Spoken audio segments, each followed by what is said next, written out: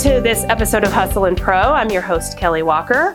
Today we're talking youth baseball, from umpiring and tournaments and how we approach proper instruction and all that and more. Nathan Bliss and I are going to discuss it. So welcome to Hustle and Pro, Nathan. Thanks, Kelly, for having me on. I'm really excited to be here. Yeah, I'm excited to have you. So tell us why you're here. So tell me, what's your baseball story? Yeah, so I think my baseball story is one written with just a lot of just love for the game and passion that was kind of born out of where I'm from. So I grew up in Nebraska. I think a lot of people around the country, a lot of us got 13 channels growing up, and 2 of them were TBS and WGN. So I grew up like a lifelong Cubs fan. I'm a middle child, so always kind of riding the coattails of my older brother, who was a much better athlete than myself.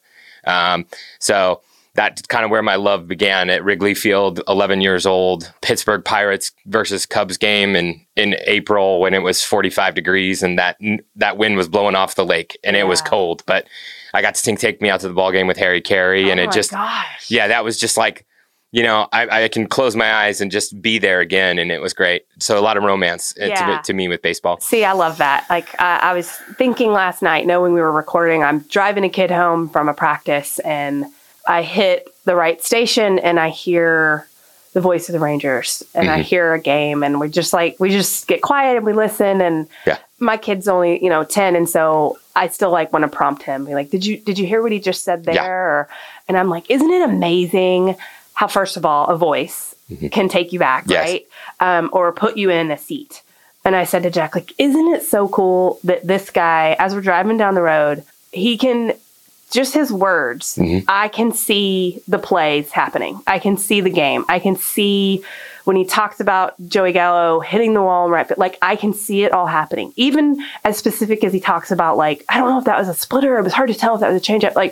How the way that they can communicate a baseball game on the radio. For people like me, I love it so much. And I could just sit and listen to even just baseball on the radio. I think to a lot of people, especially females, they probably think that sounds insane, but I love that stuff. Oh, me too. Yeah. Me too. Harry Carey was a fan with a microphone, and nostalgic voices like Bob Uecker and Bob Costas. I love watching those documentaries on the MLB Network and stuff like that. Just really harken me back to where I first fell in love with the game, and honestly, a lot of cinema too. I'm a big Field of Dreams fan. Same. I'm a huge Major League fan, and just The Sandlot. In our game room at our house, those movie posters sort of align the walls. That and A League of Their Own for my wife is her favorite movie. Things like that is really where I started to grow in love with the game. Yeah, I was watching the news last night, and there's a lot of no-hitter talk happening right now, right? Yeah. It is kind of weird. It's awesome, but it's funny.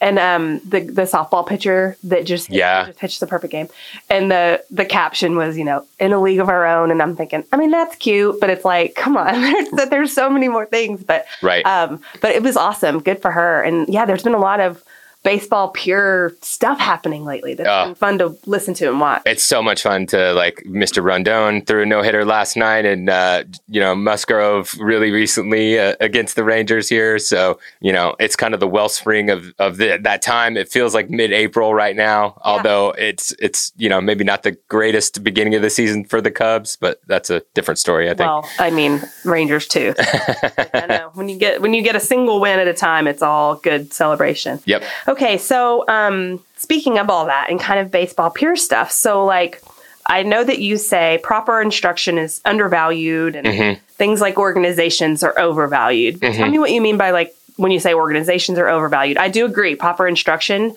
is so important when we're talking about youth. We bring this back to kids and stuff and youth, but so tell me what do you mean when you kind of compare those two things? Yeah, what I learned pretty early on is that when I was sitting on the bucket when my son was, 7 years old, 8 years old, me just sitting there and telling him, "Hey, Zach, just throw strikes," was not very helpful. It wasn't very helpful, and it wasn't very beneficial. I started listening to podcasts, and there's a podcast that I found called Dynamic Velocity and the Pitchabilities podcast, which is a gentleman by the name of Tom Oldham, who went to Creighton University, was a left-handed pitcher, and went into pro ball in the Mariners organization. Okay. I started listening to this podcast when we lived in Omaha, Nebraska, and Tom was in Omaha, Nebraska. And I was like, wow, 2 + 2 = 4. Like, that's incredible. And he just opened up this baseball school called Dynamic Velocity. And when Zach was 10 years old, my oldest son, Zach, we started going there. And, my premise was, me just sitting on a bucket, yelling or telling my son, hey, just throw strikes wasn't very helpful. Yeah. So actually to learn, sort of like a more systematic process we centralize a lot of our training and focus on pitching just because my son is left-handed and, has a proclivity towards that. I don't think that's right in all cases. Yeah. My son will be 14 in May. But we focus on other avenues of the game, but we focus the majority of our time on pitching. So when I say instruction is undervalued and maybe organizations are overvalued, what I mean by that is extrapolating that idea out a little bit more. I think it's important to learn the finer points of the game and to have somebody that has been there before who has a background that merits you even spending money if that's your choice, with that individual to learn how to do something. And this is something I've personally learned the value of in my vocation in sales. That translated for me from being mentored by others that had been there before me to learn how to do that correctly. So it's just basically applying that towards athletics as an endeavor or as an exercise. And, I think that it's going well, but I think growth is a continuum where you're always on that path. Yeah. Yeah. Nobody's ever done, especially when talking about learning or perfecting skills and things like that. Right. So then in your example, sitting on the bucket saying pitch strikes, I know I always joke when I hear parents or coaches yell things like that. My daughter made a bad pass the other night and the coach yells, don't throw it at her feet. And I'm like, oh, that's helpful. Like, that's fantastic. She didn't set out to throw it at her feet. Like, she made a bad throw. So you just telling her that she did that doesn't really help, But you talking about that example, what's a better way to approach it then? Like, specifically, like, are you talking mechanically, specifically giving a correction? So to get into specifics into pitching, I can do that. But just to take a step back for like maybe a moment, I think it depends on what your goals are. Yeah. So I think a lot of people get into youth sports for a variety of reasons. I think it can be a great way to entrench yourself into community. And that can be a real aspect of, as a function of being in a family context or being in a family. And I don't discredit or discount those. So it just kind of depends on the motivations of the family and the individual. Everybody has different reasons and goals and what they want to get out of their sport that they're playing. Exactly. So for us, it's a little bit more of a pursuit to where baseball has taken my son into higher levels. It's part of the motivation of why I wanted to live in the DFW area of the country. Is I do think that this is a hub for some of the most competitive youth sports that you can find anywhere. For sure. So for us, we tend to take a bit more systematic approach to development because, in order to compete at the highest levels in this city, if you don't, you will, from a results perspective, that's probably not going to go very well for you. So breaking that down into something like an exercise like pitching, instead of me just yelling on a bucket, hey, Timmy, just throw strikes, Tom, for example, his methodology was very specific. So he broke down the elements or the phases of the delivery: hip load, hip lead, hip separation, delivery, and follow through. And each one of those have cues that you can give an athlete in order to move down the mound or perform more optimally, as opposed to me just saying, hey, just throw strikes, which actually isn't very helpful to an athlete. So no, because they know that. They know they're out there to throw and to relax and throw and just play catch with the catcher. All those cliche things. And it's like those aren't really helpful things when they're actually needing to fix something to get the ball to be a strike. That's right. Yeah. That's right. So, and then it's just through repetition and different constraint systems and other sort of approaches to training that athlete to perform that task better, than doing those things. So I know I'm centralizing a lot on pitching, but this applies to other disciplines of youth sports and baseball and softball as well. hitting, fielding. There's better ways and better approaches to where you can actually teach and instruct, as opposed to an uneducated approach to that, which I think often is just, the more norm of what I see. Yeah.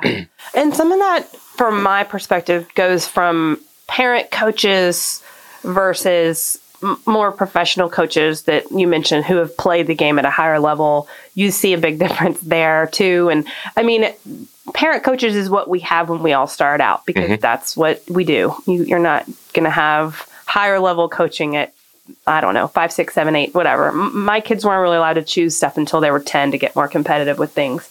But you coach. So I'm curious, from your coaching perspective, what's your take on in-game coaching on the spot versus getting it all, that's practice time? How much are you correcting and vocalizing when you're coaching in game situations? Yeah. Just for context, our team, Lightning Elite, is a majors ball club here in Dallas, that the composition of the staff is dads of players. Okay. I think it's a very competitive level, even though it's parent coaches. Right. And over the last 2 seasons, I think our record is somewhere around 66, 28, and 4. Yeah, so you guys are good. Yeah. One thing that we have prioritized is skill level, talent identification. And then I know a lot of the families because the composition of our players is really from all over the Metroplex. So it makes in-week practice together a challenge for us. So we prioritize maybe doing that one time together, but a lot of the athletes on our team get a lot of individualized instruction throughout the week separately, and then coming together more on the weekends and things like that. So you do have to use the time that you're with them, even if it's a game and warm-ups, but you have to use that to constantly be coaching. I mean, you're not sitting back manager style and just watching. That's right. You have to be hands-on with them. That's right, because it is difficult to replicate in-game scenarios in a instruction environment. And in baseball, in-game scenarios is so important. You can't feel the pressure of a 4-4 ball game in the bottom of the last half inning with the tying or winning run on second base, and you're the guy on the mound with the ball. Yeah, and you can't force the quickness of some of those decisions unless you're in game. You can do a rundown drill or a bunting drill all day in practice. Right. But when it's coming at you unexpected in a game situation, that's a whole different way to respond. That's right. I mean, you need to have practiced it, obviously. That's right. You know what you're to do if you didn't practice it over and over and over in a drill situation. But until you're in the in-game scenario, you can't fully get better at it. Right. You know what I mean? Right. So I have a tip for people out there for this, because there would be a lot of scenarios over the last couple of seasons where we would be unclear as to exactly what happened in a game, where you can't visualize it unless you can. So we've prioritized video a lot. We have a GoPro setup that we just simply put on the fence. And, there was a play earlier this season where we were unclear exactly what the athlete or one of our players was doing on a line drive scenario to the outfield. Well, when we went back and watched the video, it was very clear as to what it was. So that really helps a lot, to where if they can visualize it and if they can see what they did, it is much easier for them to be able to know what to do when that scenario comes up again. So that's one thing I would say is, if you have the resources to do this, spend some money and some energy on being able to take video, because it's really good for those athletes to be able to not only connect the mental picture of what happened in those scenarios and what they did to the actual picture. And all the things going on they didn't see because of their position, their perspective on the field. I mean, other sports have been taking advantage of film forever, right? I mean, my gosh, that's half of football, I feel like, practicing and preparing for games and stuff is film. And I'm sure at the highest levels, they've been doing it in baseball for a long time. But yeah, it's sort of this newer trend in youth sports is here's film. All my kids' teams now, our club soccer, our club lacrosse, everything is always, there's film available after the game. And it's just sort of how much you take advantage of that. If you go back and watch, if your athlete watches, if your coach has sessions with you or not. I mean, everybody can use the tool differently, but it is a really valuable tool. Yep, absolutely. I couldn't advocate it for it more. You talked about parents earlier and parent motivations. And I talk about this a lot because we see a lot of parent expectations around here. And it's not that has to be a bad thing, because I feel like when the circumstances are right and your kid has a certain amount of desire and talent to get to be a high level player, great. Like that should be something you go after. I think the kid has to want it so much more than many of the parents realize that around here that the kids don't. Mm-hmm. You know, if it's too much, if they're burnt out for whatever reason, they're probably not going to achieve all the things the parents have in mind for them, because there's not going to be the effort right on the field. So when did you guys sort of make those decisions? Like your son's almost 14, right? Like how early on were you like, okay, we're going to develop him as a baseball player? Yeah, there has to be mutual buy-in at some level. And interest on the part of the athlete. Yeah. Because I think one of the best things I've learned through just instruction is that the athlete has to become their own best coach. Yeah. Over time. Like you can't force it upon them. Yep. Because the best ones have to do more above and beyond. You can't just show up to practice and games, right? We all know that the best ones are doing their own stuff all the time. That's right. You're right. And that the athlete has to become their coach. That's right. And we tell the boys on our team all the time, like if you want to show up and put out on Sunday and Saturday and Sunday, you have to prepare Monday through Friday. I'm not saying that's easy. What students go through today can be a bit of a sort of like that's difficult to do structurally when you just think about dynamics inside the home and, how that all works and incorporates. But at some level, there has to be buy-in from the athlete to make sort of that buy-in on their own a priority, I think. But as a parent, you make that, I think, available to them. And if you have those resources, and then, I'm of the mind too that YouTube and resources like that are fast becoming the great equalizers. My son benefits greatly, and I think a lot of athletes benefit greatly from learning from tutelage from people like Trevor Bauer, for example. I couldn't advocate more for people to. Are there things about his personality that turn people off? Absolutely. Is he brazen at times and brash? Absolutely. Some of that stuff comes from the marketing side to where, he's doing that to have a someone. Yeah, exactly. Yeah. And it attracts a lot of eyeballs.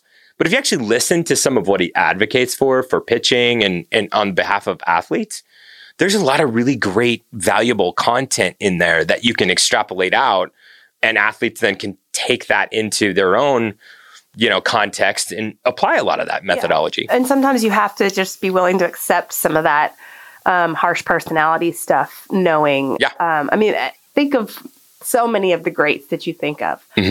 They all have character flaws, and they all might not want to be someone living in your household, raising your child, right. But they can give you a lot of really good insight on how to be a better athlete or develop a skill in that sport. For sure. Right. Yeah.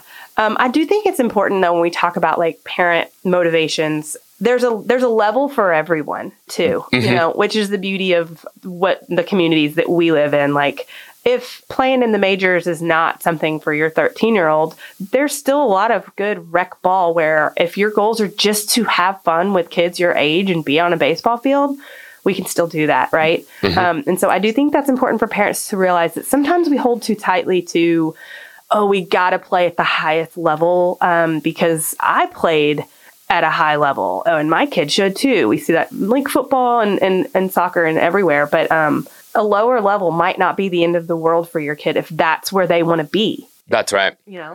I'm actually not certain it's not better, because I have a fundamental difference of opinion about the structures for how travel baseball operates. The way that it lends itself to with how these tournaments are structured isn't really real. For example, like at the major league level, they have 162 games that they play. That's a pretty healthy sample size to be able to ascertain which team is superior in that season. And that's a dedicated player who that's their job. Right.